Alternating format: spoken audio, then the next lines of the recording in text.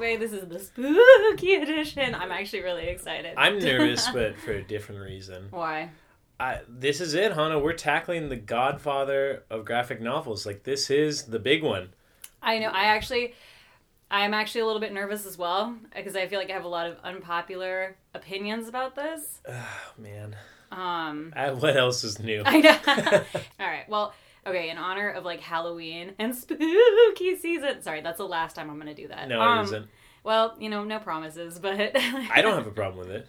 I want to do a little spooky movie quiz.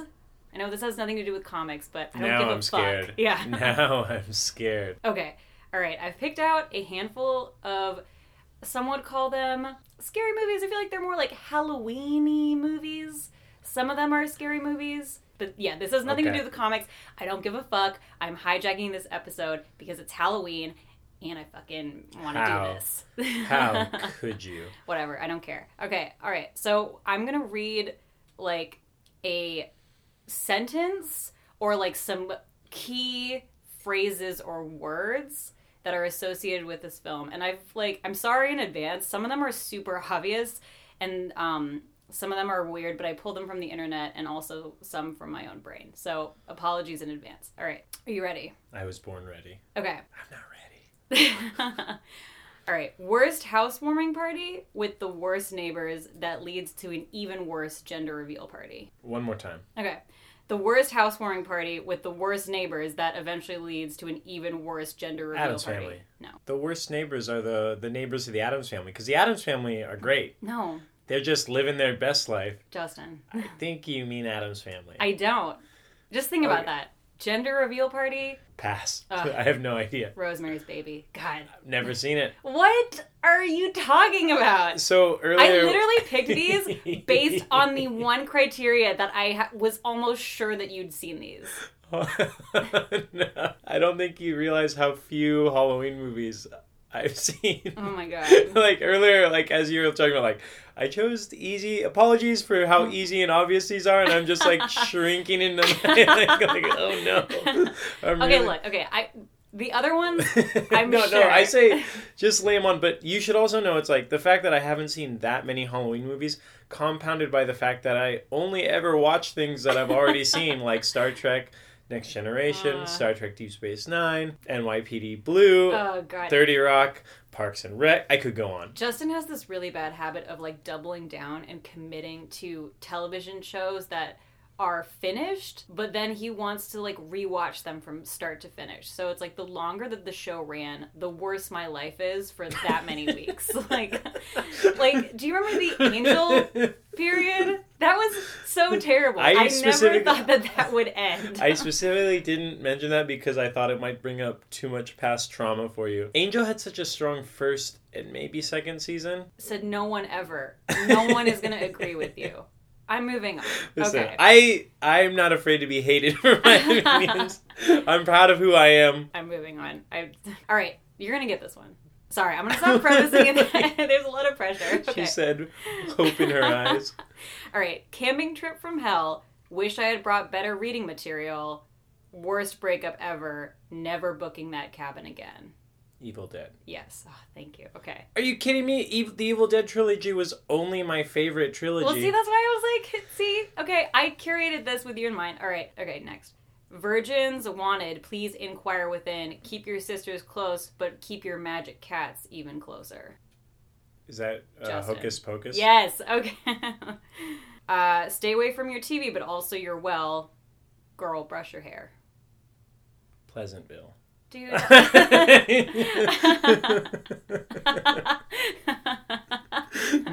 the Ring. Yeah, okay, great. I've never seen it.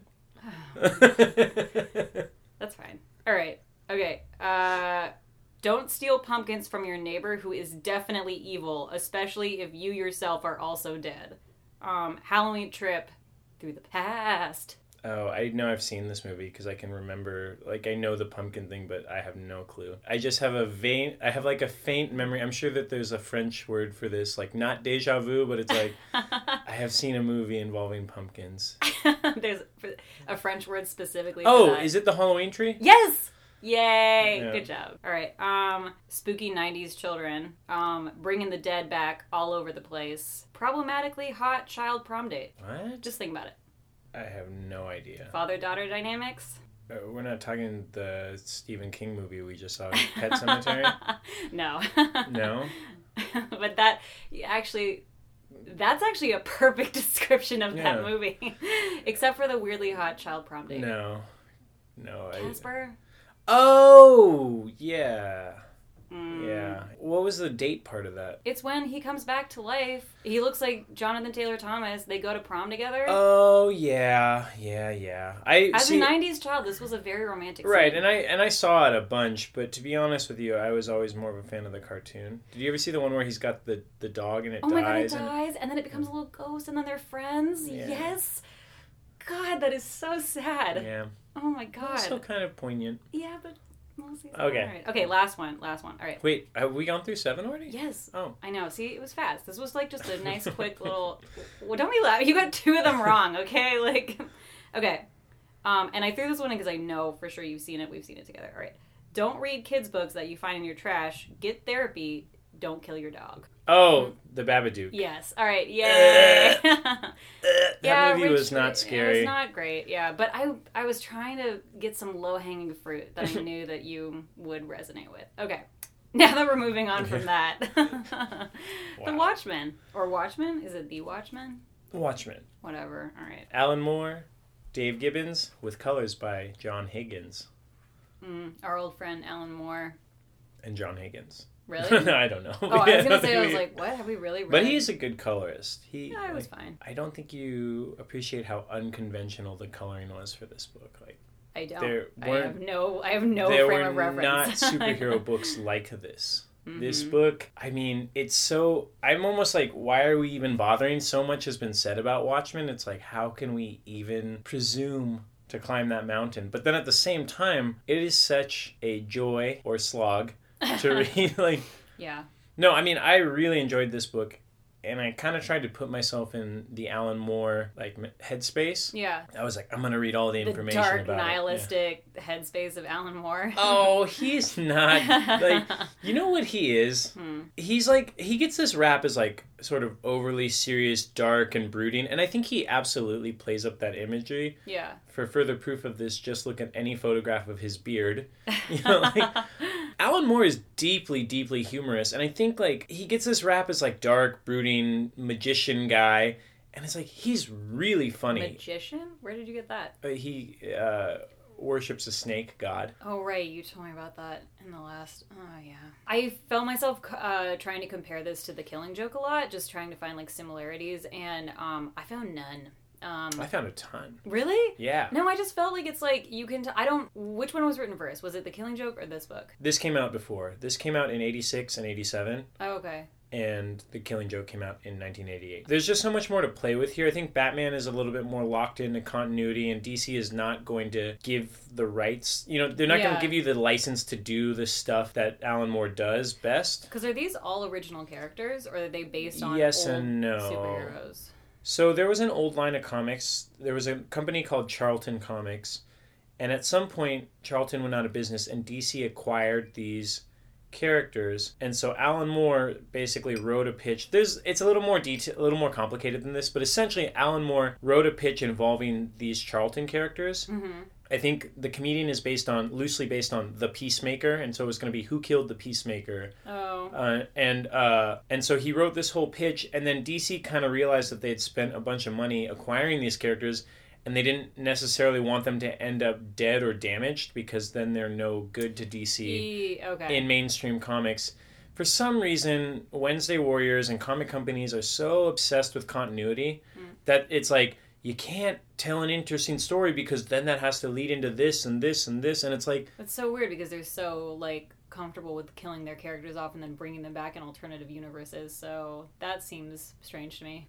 It's just a thing where it's the reasoning is a little faulty to me, but I think it kind of worked out for the better, because at first Alan Moore and Dave Gibbons were like, well, this probably won't work then. If we can't use these established characters, this won't work. And then they realized, well, we'll base our characters on these characters, and as long as we make them recognizable enough, like we sort of, people will respond to it. And I think they did, as evidenced by the fact that this book is now, as of 2017, is in its 24th printing. Oh wow. Well, and also like now there's a lot of revived like interest in this comic specifically just because of the HBO miniseries. Yeah.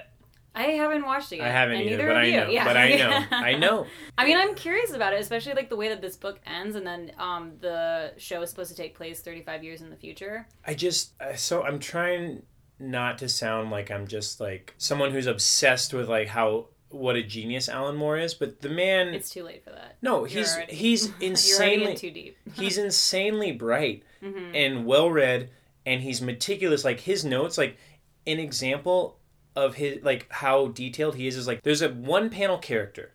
This character shows up for one panel and says, "What floor do you want?" essentially to two characters in an elevator. Yeah. And that character in the script is written with an entire backstory. He has like nightly issues with gas. Like he's That's kind insane. So I mean, I wouldn't say that was a problem that I had with this book, but that specifically, like reading Watchmen reminded me a lot of what it feels like to watch The Shining, where like you're just like hyper focused because there's so much symbolism and just like tiny little Easter eggs that are leading into like what is the bigger picture essentially. So I found myself like in every panel like combing over like all the background details, just being like, where are the signs? Where are the signs? You know what I mean? And it's just like it almost took away my enjoyment a little bit of it. Fair point. I'll dispute that in 1 second. I just wanted to say in regards to the TV show. Yeah. I think that when you're going to have other writers who are not as meticulous and not as careful as Alan Moore, they just won't have that attention to detail that he has. To your point, I think that, like, obviously you and I have a slightly different mentality when it comes to just organizational skills.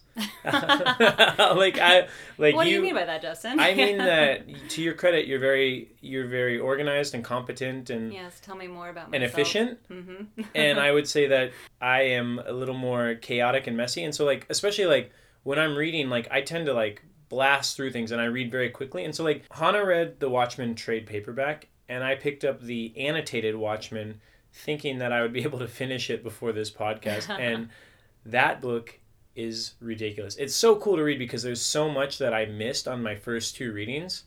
Things like, this podcast will have spoilers. So if you haven't read Watchmen, stop it here. Go out, yourself. Pick it up. Yeah, or do that. I don't know. What did you say? Nothing? What? Go out, read it, because you're really doing yourself a disservice if you haven't read it, and then you're going to listen to us try to summarize it. I guess. I mean, the thing is, it's like, what I really want to talk about is really just more of, like, each individual character. Like, I think that you could probably summarize this book, like, kind of gloss over more of, like, the intense details. Sure, but I don't think we should. And I think in discussing characters and, like, cool stuff that happens, I think we're going to mention a lot of spoilers that will take away from people's... Fair enough, yeah. You're poring over these details and, like, looking for hidden clues, but what I like about that is they've created this whole world that's so rich and there's so much background detail that, like, you almost lose the thread. Like, you lose the point. The point is not the murder mystery. The point is just a window into this world that's been, like, grossly deformed by the appearance of quote-unquote masked vigilantes and superheroes. Which actually was what made it so interesting to read right after Marvels, because Marvels is kind of like that as well, where it's like, obviously you're sort of getting a look at superheroes or what a world with superheroes in it would be like from a bystander's perspective. So it's much more grounded, it's much more realistic, and like, so it was really interesting then to read Watchmen and kind of see Alan Moore's take on like what that would look like, and also like his commentary sort of on like relying on like figureheads, I guess, and like icons. Like, I don't know, I thought that was really interesting, especially because I think Alan Moore has this, we've talked about this before with like V for Vendetta, and then also, you know, Killing Joke and stuff like this kind of, he has this vibe that's very like, you know, for the people, kind of like anarchy is king, that kind of idea. I'm glad you brought up Marvels, because I do think that this is almost like, these books are like brother and sister, or yin and yang, or they work really well together.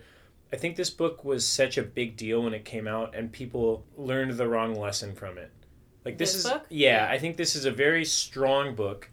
It's a very dark book, but I think it gets a bad rap as overly serious, where there's so much humor in this book. I actually think that Watchmen is very similar to Arrested Development in that there's, like, as you go through it, you find a new funny thing every time you... Okay, the scene where Dan... Okay.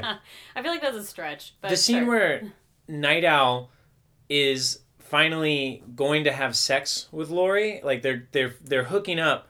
In what is the worst sex scene, most awkward, terrible.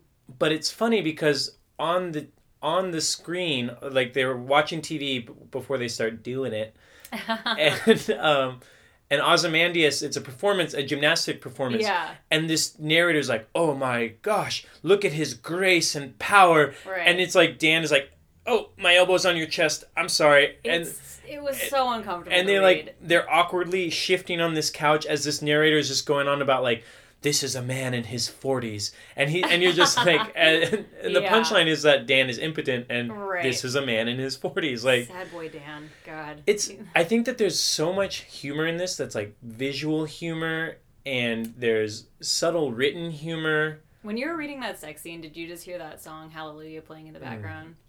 Again, this is why I think that the Watchmen TV show will not be as good as the book, because, like, if you look at the movie as another example of an adaptation, it's a director who was slavishly devoted to this source material, but he missed the point completely. And I mean, I'm not arguing with you. That was a terrible movie, and, like, I think that the book is so much better, even though I'm not a huge fan of the book in general.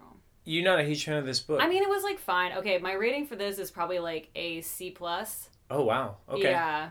Which I think is, like, man sitting up attentively. Is it one of those things where you didn't like it at all, you didn't think it was good, you didn't like it? Or is it one of those things where, I've had this before, where I can respect something, but I also didn't like it? Yeah, that's exactly what it is. Where it's like, I'm reading it, and I'm just like, I'm enjoying all the symbolism, and I really like how it was laid out, where it's like, so Watchmen is part... sort of comic, and then part, like, it has these inserts from books that were written by one of the characters, like articles, like different pieces of that world that are sort of fit in that actually make it really interesting to read and give it, like, a lot of, like, depth and backstory. And I really liked that. I just think that I think it just wasn't for me, but yes, I can 100% respect that it is a good comic, and, like, I would probably recommend it to certain people, but I wouldn't recommend it to everyone. So I have actually read this before. This is my second reading of it, but it was crazy. I actually forgot the end. Like, I remember getting to the end and just being like, what the fuck? Like, I read this in college, but it was also... Wasn't that only like a year ago? Fuck no, yeah. Yes, I'm still so young, and I'm just new into the world, embarking on my life. I think my Uncle Eric and Aunt Shirley bought it for me when I was probably anywhere from 16 to 18. And then I read it. I was blown away by it. There's a huge twist at the end, which we will reveal now. Go ahead, Hannah. Ozymandias is the bad guy. Yeah. What? And so I read it the first time, and I was blown away. Never saw that coming. Also, just for clarification, Ozymandias is, like, one of the core superheroes that's part of this whole team. Yeah. And then I reread it a few years later, right before the movie came out, and I did not remember that he was the bad guy. I got so lost in the details and this world and the character interactions that I forgot to. And I like, what murder mystery do you know, like, once you've read it through, like, that you forget who the bad guy is? I can't think of a single mystery, rather. I can't think of a single mystery that surprises you once you've already read it. What does that say about this, though? Does that say that it's just, like, so, like, whatever? Or does that say that it's, like, so... like, well built out that you just are focused on other things? I would say it tells you that it's so well built out, because all these clues are there peppered throughout this book, and you never once see it coming. And that was my main problem with the movie, is that it's like you wanted that Kaiser Soze moment. Right, but he's so devoted to the source material, and then he just gives it all away, where it's like there's this one moment where, like, Ozymandias, like, in the first, like, half hour of that movie, or, like, very early on, he, like, looks at the camera and is like, oh, that's the bad guy. And it's like, the book surprised me twice. It surprised you twice. Yeah. And the movie is just like, So I think, I mean, again, like we mentioned before, we're not going to like get into all of the beats of this book, but just to summarize it really quick, basically, The Watchmen starts out with the murder of one of the hooded vigilantes, the Comedian. This murder kind of kicks off all of these sort of masked superheroes from this very specific period of time to kind of come back out of retirement, basically. The most important is actually Rorschach, who, like, he starts, like, looking into, like, who killed the Comedian. Well, he never went into retirement. Right, I guess that's true, yeah. He's just a crazy motherfucker. He's a nutbag. Just a... Yeah. So the main characters here would be Ozymandias, who's Adrian Veidt. Yep, that one. That's the one. Dr. Manhattan. It's just like a lot of blue dick. It's a big naked man. And he's also never seen a blue dick before? Yeah, weird. He's also basically he's essentially a bomb. And he's the only real superhero right. in this. Like, they kind of make that distinction too, where it's like all these other people are like, they're vigilantes and masked heroes, but he is the only superhero. He's essentially a god. Yeah. Yeah. And then there's the Night Owl, Dan Dreidenberg. Right. Sad boy Dan. I like Dan. He's fine. I like Dan a little lot. bit sad. And then you have Laurie, who is like the new Silk Spectre. She took over from her mom, Sally Jupiter. And then I think that's it, right? Yeah, then there are a bunch of recurring side characters, like a newspaper man with an inflated sense of self-importance. Right. I think he's a stand-in for all of us. I mean, that's true. There's a well-meaning psychiatrist. Yeah, but all of these people are sort of secondary characters. And they just add to, I think they add to the richness of the environment in the story. You kind of see what the effect, like how a superhero, or how superheroes distort everyday life. Right. But I would say that those four are the focus. Are sort of the focus. And then sort of the first Night Owl, Hollis Mason, and then Sally Jupiter and the Comedian are sort of the old guard. So there's the Minutemen, which were sort of like the very first, like, sort of heroes, masked heroes from like the 1940s. And they kind of, I felt like they really represented like sort of like classic superhero. The early days of comics. Right, where they're like fighting the bad guys. You know, it was kind of this like wartime superhero. And then you have sort of the second generation, which is, what are they called? The Crime Busters? No, that never takes off. Okay. But they come together and it fails spectacularly. Right. And those are sort of our main dudes. That's Night Owl, Rorschach, Dr. Manhattan, and Laurie. They kind of are all brought back together because of the Comedian's death. And Rorschach is obsessed with the idea of like a mask killer. Like somebody's hunting down all the old masks. Which is so funny to me because he's like this dog with a bone. You know, he's going to track down every lead, but he's a paranoid right-wing conspiracy guy. Yeah. And it's like, he's not, like, he's sort of onto something, but not really, because you also get these, like, narrations, like, from his diary. It's some, like, Harriet the Spy bullshit, where he's just, like, skulking around a corner, like, writing down notes, digging up perps, like... Well, I like it because I was laughing the moment the opening line of this book is so ridiculous. It's like, it's so clearly like a loving parody or homage to like that hard-boiled detective fiction. Which, once you told me that, I feel like I was way more on board with Rorschach's diary entries, because before that I was like, what is this fucking joke? This is Dog carcass in alley this morning. Tire tread on burst stomach. This city is afraid of me. I have seen its true face. Yeah, it's just oh god. Yeah, just fucking... And it's like, it's not serious. Alan Moore's not serious. He's making fun, like... in a loving way. He's poking and prodding. He's that grandfather kind of like... And so essentially we have our main characters kind of tracking down a false murder mystery, and it turns out that it's so much larger than that. Yeah. And then it's like, I mean, it really kicks off when... So Dr. Manhattan he's basically like the U.S. military's greatest weapon.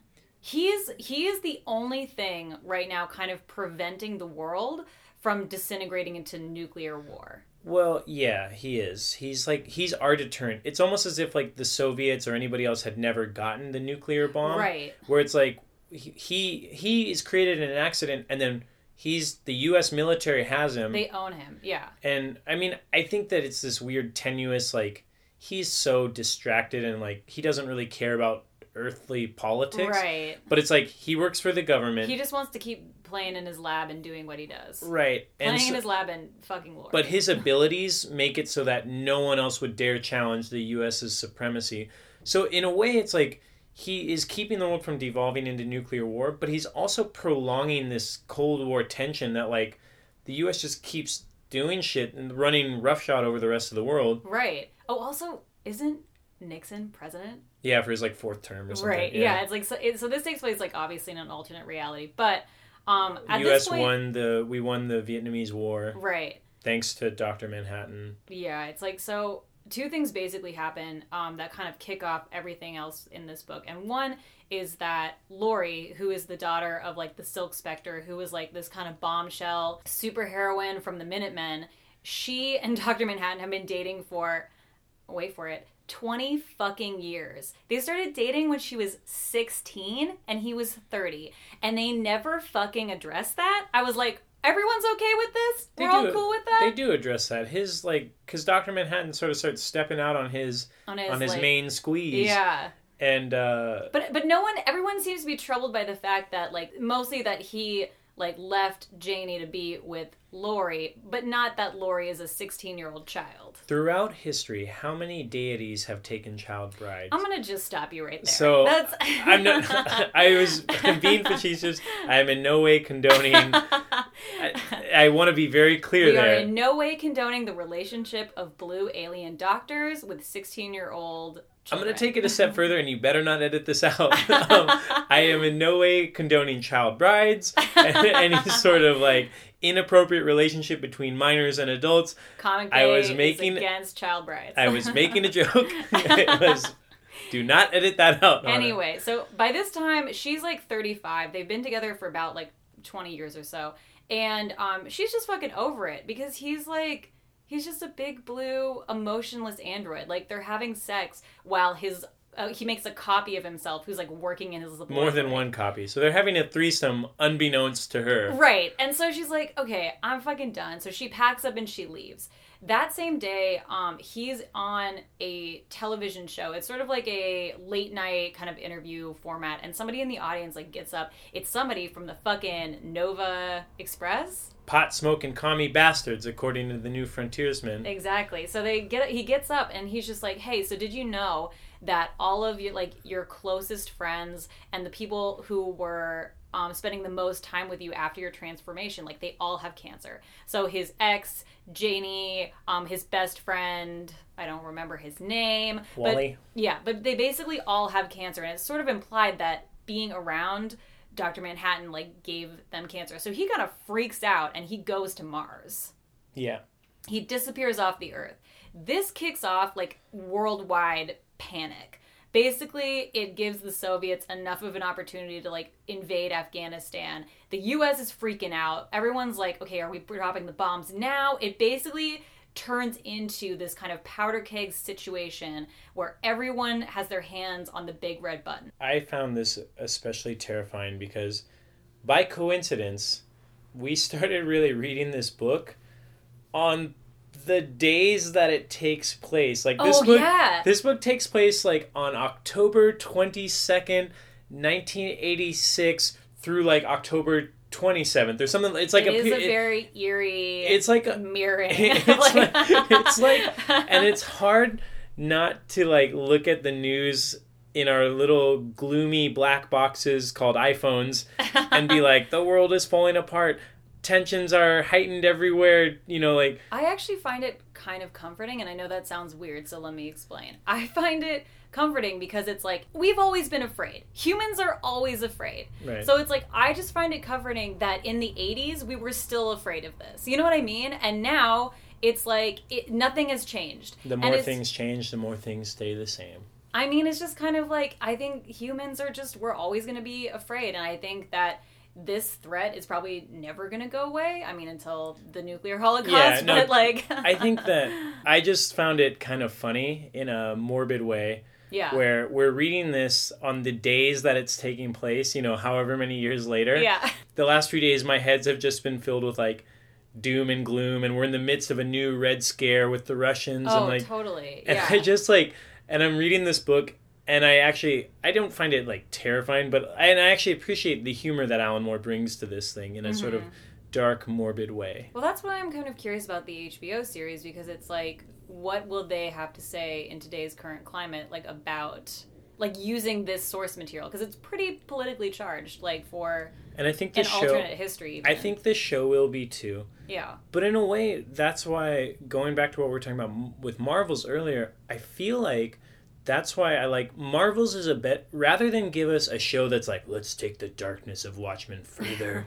It's like, give us something like Marvels, something slightly more aspirational, but that takes the lessons, like, it's like, have something really well written. Think about real world consequences that you can weave in and out of this thing. Yeah. How would real people be affected by this? And like, but give us a little bit of optimism. Like, I'm not, frankly, not interested in the new series. I'm gonna watch it, but I already have my doubts because I'm like, you're just gonna take the grim and grittiness to the point of despair that's in this book, and you're gonna not have any of the humor or any of the sort of cleverness that. I'm curious about it. I'm definitely gonna watch it. I'm going in with low expectations but an open mind. Anyway, but yeah, so Dr. Manhattan's like, fucking peace. He's out on Mars. We sort of learn about his origin story, which is basically just the result of a laboratory accident. And then, meanwhile, back on Earth, Rorschach is actually captured by the police and he's put in jail. And we find out who his alter ego is, his identity. Which actually was kind of nuts because, so throughout this comic, through the first part of it, there's this dude walking around with a sign that says, the end of the world is here. The end is nigh.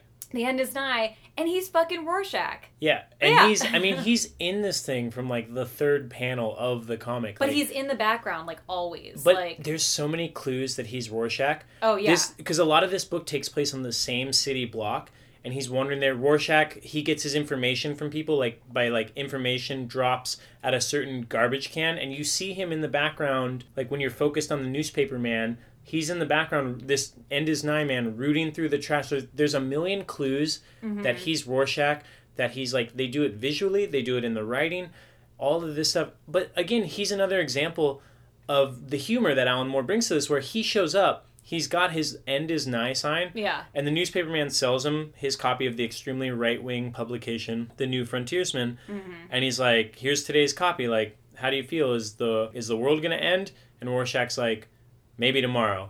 And then he walks away and he's like, but you'll still save me my copy of The New Frontiers? Like, it's this thing where it's like, he's... Yeah, it is kind of funny. But that's kind of what I was talking about with, like, how it's similar to The Shining, where you're just, like, sitting there and you're just, like, the symbolism, like, I must find it all! And it's just, like, you just spend so much time kind of, like, sifting through, like, what everybody says, and, like, I guess that's the joy of reading a book. And just do what I do. Like... periodically reread it, you know? Like, I've read this book maybe, I would say before this, 2 to 3 times. I'm actually kind of glad because I got the annotated Watchmen, so I really feel like I'm getting this kind of cool glimpse into their heads as I'm like fully immersed yourself. Not like I think it's an interesting, like, looking at like some of the examples of the script, looking at some of the sketches and preliminary drawings. Yeah. Like Rorschach. Everybody loves Rorschach. He looks so cool. Which, you know, he's got into that. He's got his trench coat and his fucking pinstripe suit and his hat. But one of his designs was like the trench coat, but then just a full body Rorschach thing. And so it's like and it just looks so dumb, but it's like kind of funny, you know? Can we talk about Rorschach for a minute? Look, I just feel like I don't know. Rorschach is, like, super problematic. I feel like he's a really interesting character. He's just, like, he's morally absolute. Everything is black and white, and I get, Rorschach, right, okay. Like, you know, black and white, the dots, what do you see? Yes, whatever. But I think that it's such an uncomfortable character. People love that character, and I think that that's slightly problematic. I would say people love to dress up as him maybe once a year. Oh my god. For, like, Comic-Con after the movie comes out. I remember after that movie came out, there was, like, a good 3-year period where it was, like, fucking Rorschach was everywhere. But I don't think that anybody actually admires his worldview because they do a really good job of showing that he is unhinged, unhappy, and, like, everyone talks about how bad he smells. But they also make him, like, a pretty empathetic character. Because, they set up his whole backstory, like, his mom, like, abused him. She kind of, like, left him. He had to grow up in this, like, orphanage. These kids would, like, bully him. It's like they make him very sympathetic, but then he's also a very toxic and, like, kind of fucked up character. So, like, what is that saying? I also feel like Rorschach is like almost a perfect symbol of what Alan Moore is like kind of trying to say in this, where it's like he is uncompromising. He will not accept anything that goes against what he believes is morally correct, which is like, I think, a huge problem, because it's like that's his perception of what is morally correct. I think without this gray area, he becomes like a really destructive character. I think that he is. I think that he's such a wonderful character. Not that anyone should emulate him or want to be him. Yeah, and again, it's like, I don't want to come off as just being like, all characters have to be like morally good and we need to have only good characters. Like, I think that there should be like these kind of morally ambiguous characters. I think my problem with Rorschach is just that he's painted almost like too sympathetically. I disagree. I think they never let you forget that he's mentally unbalanced and that he was even mentally ill as a child. Like, he was not. But I think you could even argue that he's the protagonist of this book. Oh, no. He's like the main narrator. Like, so much of this is told from his perspective. Going back through this, like, I realize like how much other characters have like each character kind of gets their own chapter, and like he is woven in and out of this, and he's always present or sort of in the background. What I like about him is that he's based on an amalgamation of two characters created by Steve Ditko. And Steve Ditko was the co-creator of Spider-Man, and he's famously like antisocial, curmudgeonly, and these were basically filters for his uncompromising worldview, and it works fine in fiction, but it doesn't really work in the real world, and I think that's what they show here in Watchmen. What's that? Kind of like communism. It's better in theory, not so much in practice. Yeah, it gets messy in practice. Yeah. And I think that Rorschach is kind of interesting because like he's sort of like Alan Moore in his notes says like that he's based on Steve Ditko's philosophies. He's like, personally, I've always found Steve Ditko's philosophies troubling and potentially dangerous. Yeah. But he's like, but I don't want to present a caricature of these philosophies. I want to portray someone who believes these things, and he's influenced by what he reads, and he reads The New Frontiersman, which I think you could easily make parallels between that and say something like InfoWars. Yeah. Where it's like crazy, hyperbolic, overblown. They might have a point or two about certain things, but it's like you got to kind of filter through. Like, it definitely, The New Frontiersman has some like very racist or undertones, if not overtones. I was gonna say, I was like, yeah. I don't think anywhere. There's not a lot of subtlety in their racism, but it's pretty overt. I don't think anywhere in the book do you see Rorschach judge someone based on the color of their skin. So I think it's one of those things where it's like he probably identifies with some of their views about patriotism or like like the way we should treat criminals, but maybe not all of their views. Because he doesn't actually ever say anything racist or do anything overtly racist. His main like chip on his shoulder is about like injustice and moral lapses, right? Yeah. So you've got a character in the flashbacks like Captain Metropolis, who's like a paunchy middle-aged man who's past his heyday, and he's trying to sort of get the new Minutemen started. Everyone's gonna get together in the Crime Busters. And the problems that they're going to tackle are drugs, promiscuity, black unrest. Yikes. And it's just like, that's a character who is like, he looks like Captain America. He's blonde. He's an ex-colonel in the military. And it's like, I think that he's more problematic than someone like Rorschach, who is like portrayed as mentally unhinged and unwell and like... Right, and sympathetic with like this kind of racist ideology, this sort of white supremacist ideology. But the beauty of this book is that it's like he's presented as someone who believes in black and white, but the reality is he is morally gray. Is he? Oh, absolutely. That's a pretty bold statement. Because his whole character is that he is 100% black and white. Right, but you know how someone can say something and believe something, but it's not necessarily true about them? Wait, how? Yeah, give me an example, because I feel like he pretty is straightforward, where it's like there is no diverting from what he believes is morally correct. He believes good and bad. Yeah. He takes out rapists and child molesters and murderers. Yes. Good. Yes. He calls the near rape of Sally Jupiter a moral lapse. Yeah. That's not good. No. That's black. So he already is mixing good and bad, white and black. But this is what I'm saying. It's like, this is why I find him so problematic, is because he is using the like what he thinks of as white and black as like the definitive moral code. So for him, Rorschach saying that the almost rape of Sally Jupiter, it was like a moral lapse on the part of the comedian. It's like, for him, that I feel like is actually pretty in line with who he is as a character and like what he thinks is black and white. So for him, he's willing to forgive the comedian, basically. So my point is not whether I'm not making a judgment on Rorschach. I'm not saying he's a good character or a bad. I'm saying that he's gray without even realizing it, and that's why he's a great character. He's so clearly based on Mr. A, who believes that black and white, any compromise makes you gray and therefore black or evil. Right. But it's like, so he doesn't he espouses these beliefs and he believes these things, not realizing that he is morally gray and he makes compromises in his life. He's just not, he doesn't look critically at himself.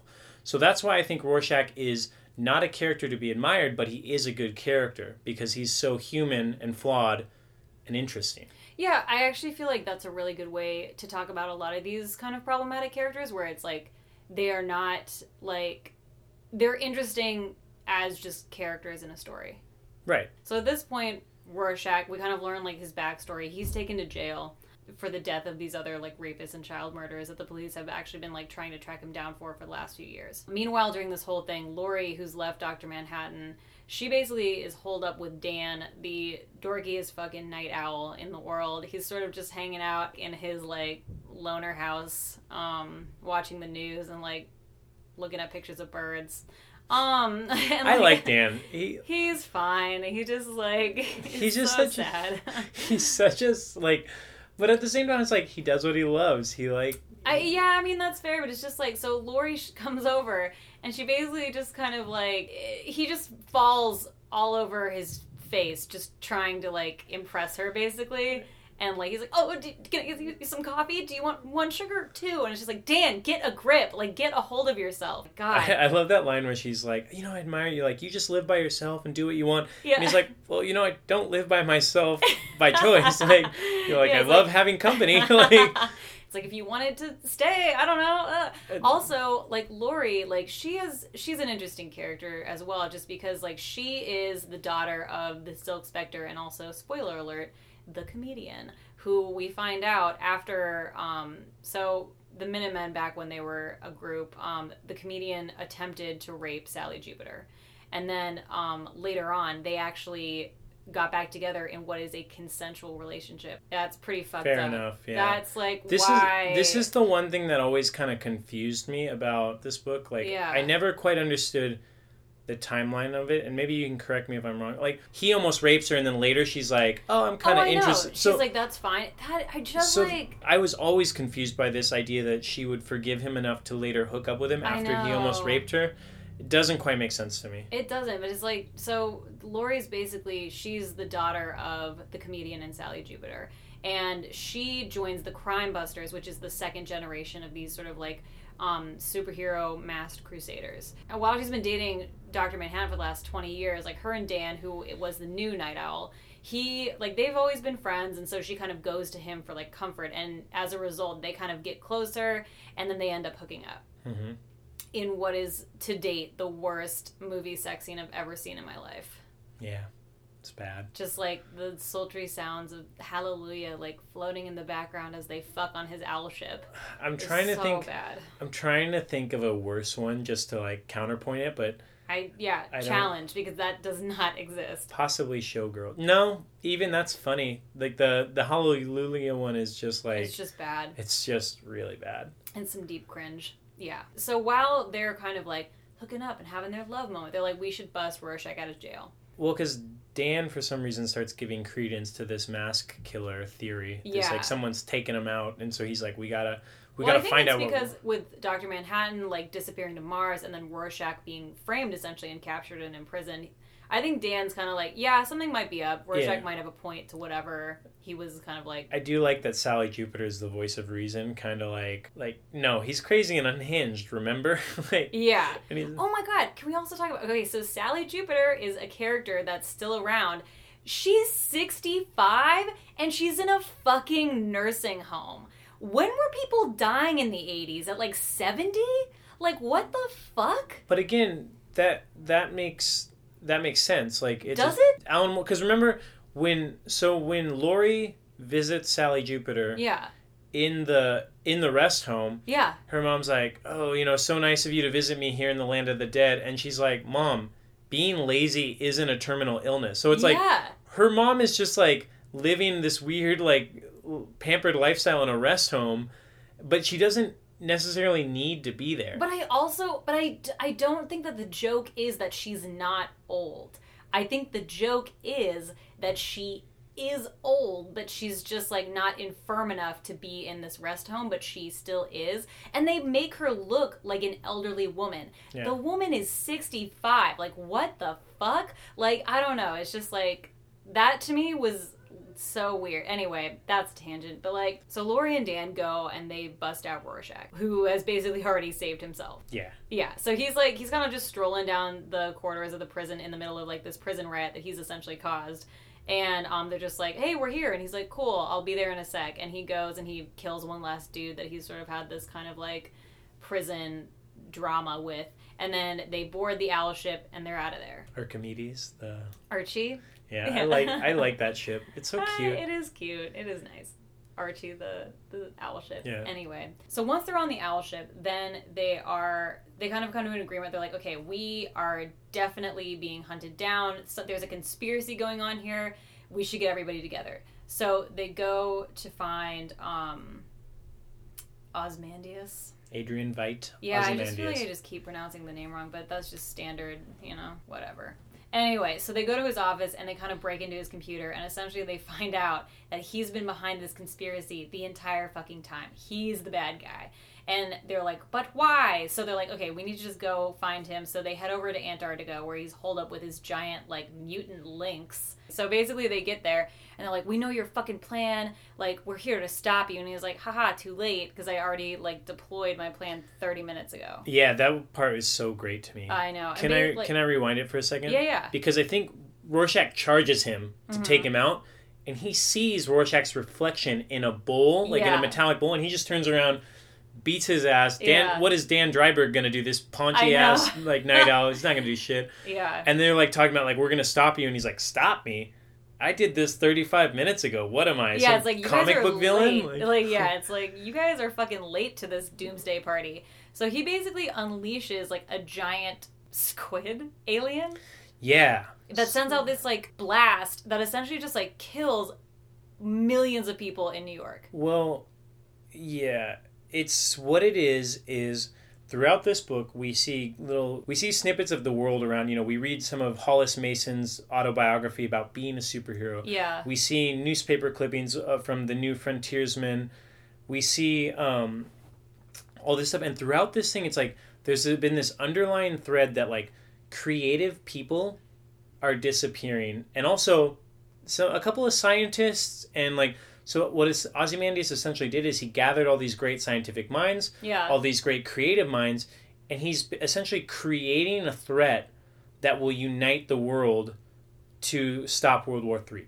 So this giant squid monster he makes that lands in the middle of New York City and kills everyone with its quote-unquote psychic scream, that's his invention so that the Russians and the Americans will sort of like be like, "Oh shit, there's something out there that we've got to pool our resources together instead of battling for control of this planet." He's pulling a Grindelwald. He's doing it for the greater good kind of situation. Yeah. Yeah. And okay, but you can see the beginnings of his plan in that fateful meeting of the Crime Busters. Because when they go there, the comedian is drunk and he's like, "This is stupid. You bunch of costume pansies punching people, think you're making a difference. Fuck you." And he bounces.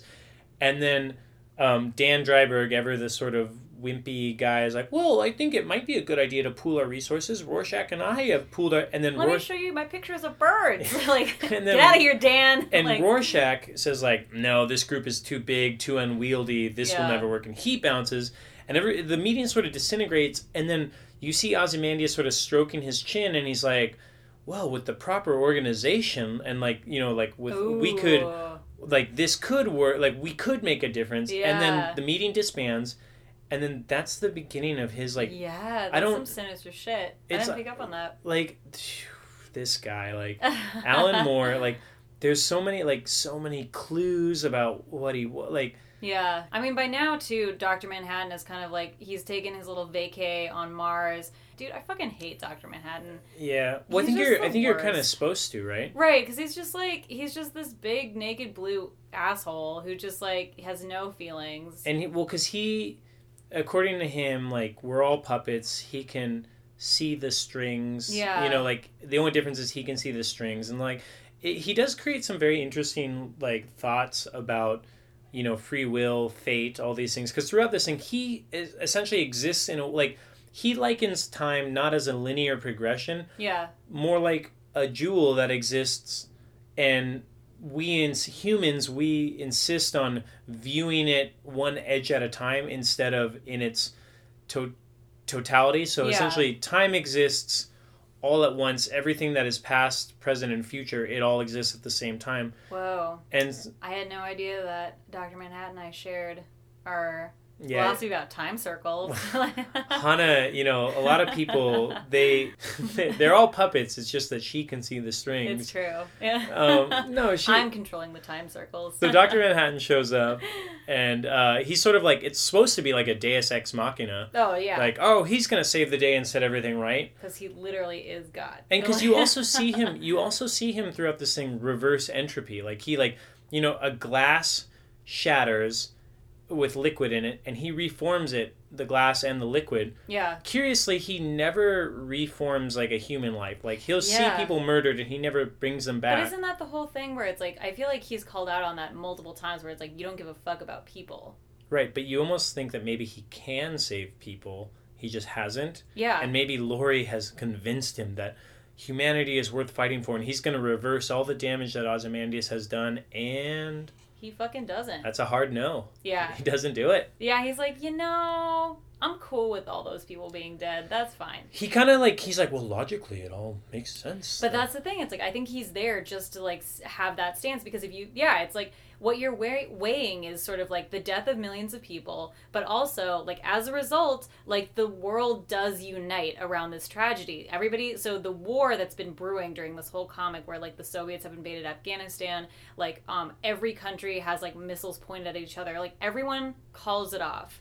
Like, to fight the alien squid that is supposedly invading. The entire world becomes an alliance, and it's like, okay, what do we have? Like, which is Grindelwald, man, the greater good, which is like, I don't agree with this, but it's an interesting. Which one do you pick? Well, I like that you sort of get a cheese spread or like a platter of different reactions, because you've got Ozymandias, he was the architect of the whole thing, and so he's obviously like, I pulled it off, I did it, I saved the world. He's very smug about it. Yeah. Then you've got Dan and Laurie, who are like, oh my god, like they are grappling with the enormity of it all. Right, the loss of human life. And then you've got someone who could potentially do something about it, but says like, well, this is logical, so I'm gonna let it happen. Mm-hmm. But also, Dr. Manhattan sort of does that thing where it's like, they spell it out for you. He can't really do anything about it because he is bound by fate or like predetermined. Right. Because he mentions that before where it's like, this was always meant to happen. It was always going to happen. Yeah. And you have Rorschach, who can't live with what happened, and he asks Dr. Manhattan to kill him too. He doesn't ask him. I mean, he does, but it's basically like, Rorschach essentially like leaves. He kind of goes out into the snow, and there's this sort of dramatic moment where like Dr. Manhattan follows him, and he's like, I can't let you go back. Like, and then Rorschach sort of rips off his mask. He's like, fucking do it. And so Dr. Manhattan just explodes vaporizes him. Yeah. And then Ozymandias, I think they have a moment with Ozymandias and Dr. Manhattan have a moment where he's like, well, will it work? And Dr. Manhattan is like, you'll see. Yeah. Ba-da-ba-ba-da-bum.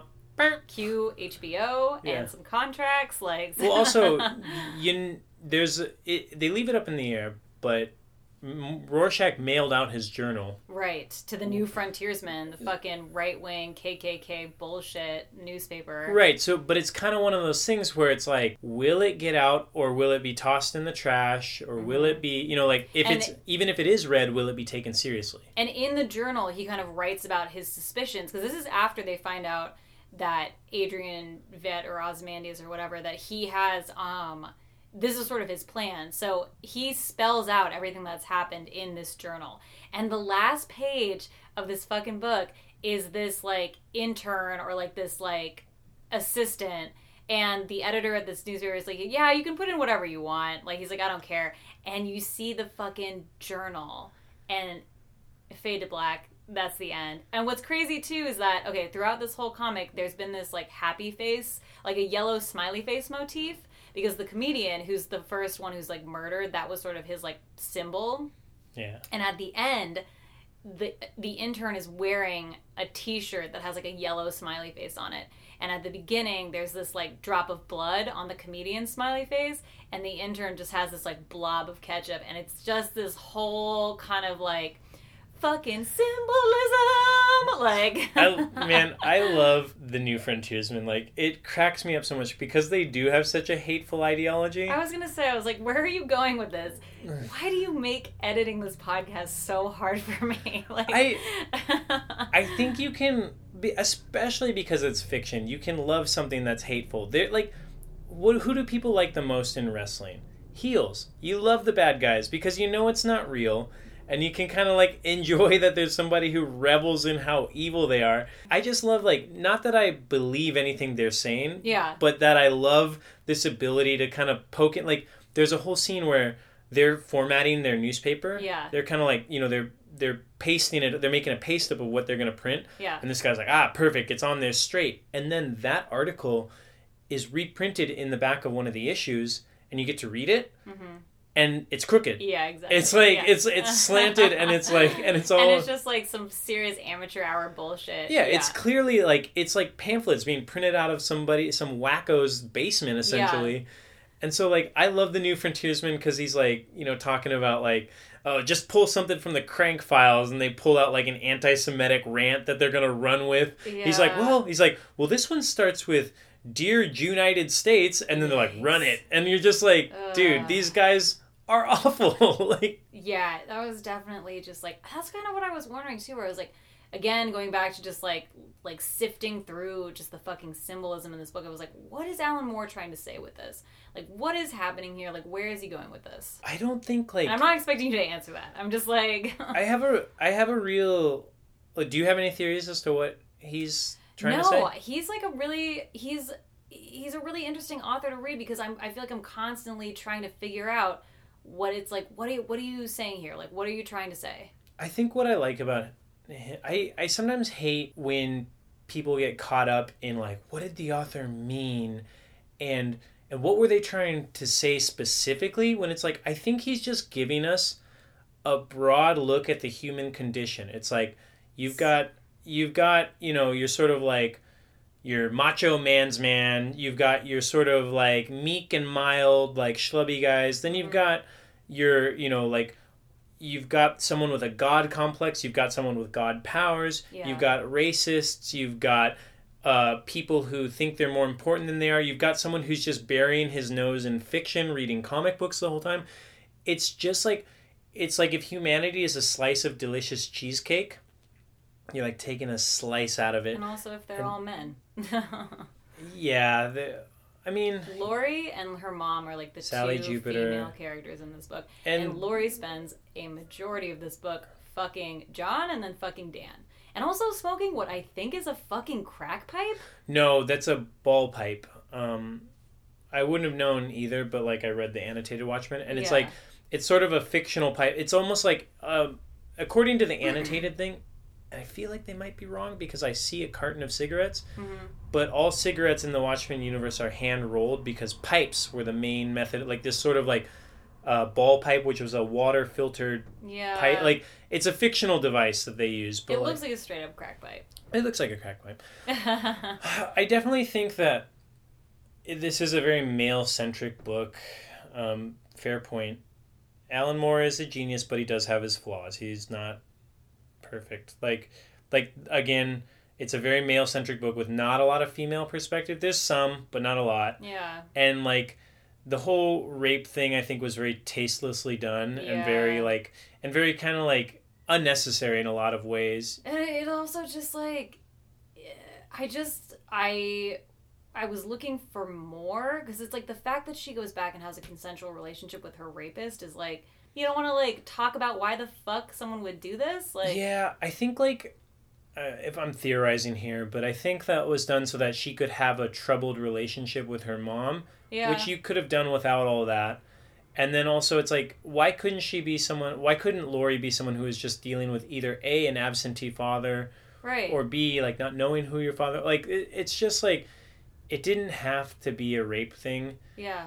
And again, this is one of those things where it's like, this is a good book, well written, but people learn the wrong lessons from this. It's like, I do think that after this, comic books got unnecessarily dark, and there was a tendency to be very male-centric and less, and like, women were kind of treated as disposable sex objects. Yeah, women in refrigerators. Yeah, and so like, I don't think that's Alan Moore's fault, but I do think that like, people could probably use a little bit more critical thinking, maybe. No, I see what you're saying. I don't know. What did you think? So it sounds like overall, like, you would probably give this book like an A. Yeah, I would give it an A. I've reread this book so many times, and every time I reread it, I find something new to enjoy in it. And like, I mean, I think after talking about it too, I might bump up my rating from a C+ to maybe like a B-. I wasn't going to say anything, but I thought a C was really low. I know. I think I'm just like, I think that when I give these ratings, I'm definitely rating them off of like emotional, like excitement? Or kind of, or like, did I enjoy this? You know, where it's like, I feel like, again, like we kind of talked about this in the beginning, where this is a book that I can recognize is good. I just am like it's not for me. It's a dense book. Yeah.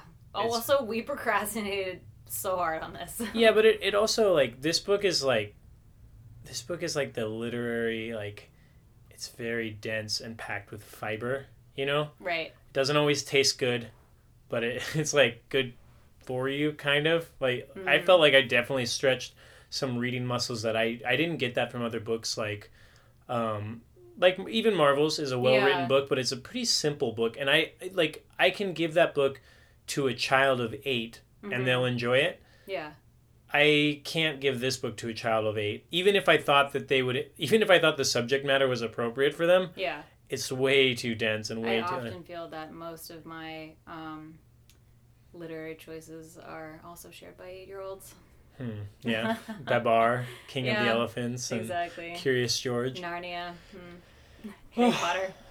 So you would bump your rating up. I would bump my rating up. I feel like you're right. It is unfair to give this book anything in the C's. I think it would probably be like a B. What do you think? Like, how do you think the series on HBO will compare? If you just had to, it's a blind guess. Obviously, you can't. I think that you're right. I think it's not going to be as rich. I just don't think that it can be. I think that it's going to be a little bit shallow. I think that a lot of the character development is going to be like pretty obvious and kind of like not super layered. I'm hoping that I'm proved wrong, but I mean, I guess we'll kind of see. So my real question is like, how many Rorschachs do you think we're going to see on Halloween this year? And fucking Jokers. God. No, I don't actually know how many. I don't know how big of a splash this show made. I don't know how many. Like the movie was huge, and we definitely felt the ripples of that. Yeah. I think if anything, we're more likely to see Jokers than Rorschachs. Especially if what I'm hearing online is correct, that they've definitely strengthened that link between the KKK and Rorschachs. Yikes. I think a lot of people are not going to put on the Rorschach mask. Okay, one would hope. What I'm hoping for is that a lot of people will strip off their clothing, paint themselves blue, and walk around with their dangly doos hanging out. I want to see Doc Manhattans. Yeah, you guys just got a preview of Justin's Halloween costume, 2019. We did it, Hannah. I feel like we left a lot of stuff out, actually. We left a lot of stuff out. But whatever. Again, pick this book up and read it. That's been our podcast. New episodes drop every Wednesday. Don't forget to pick up your comics from your library or local comic shop. That's the end. Nothing ends, Justin. Nothing ever ends. Hannah, what do you mean by that? Time circles! Time circles!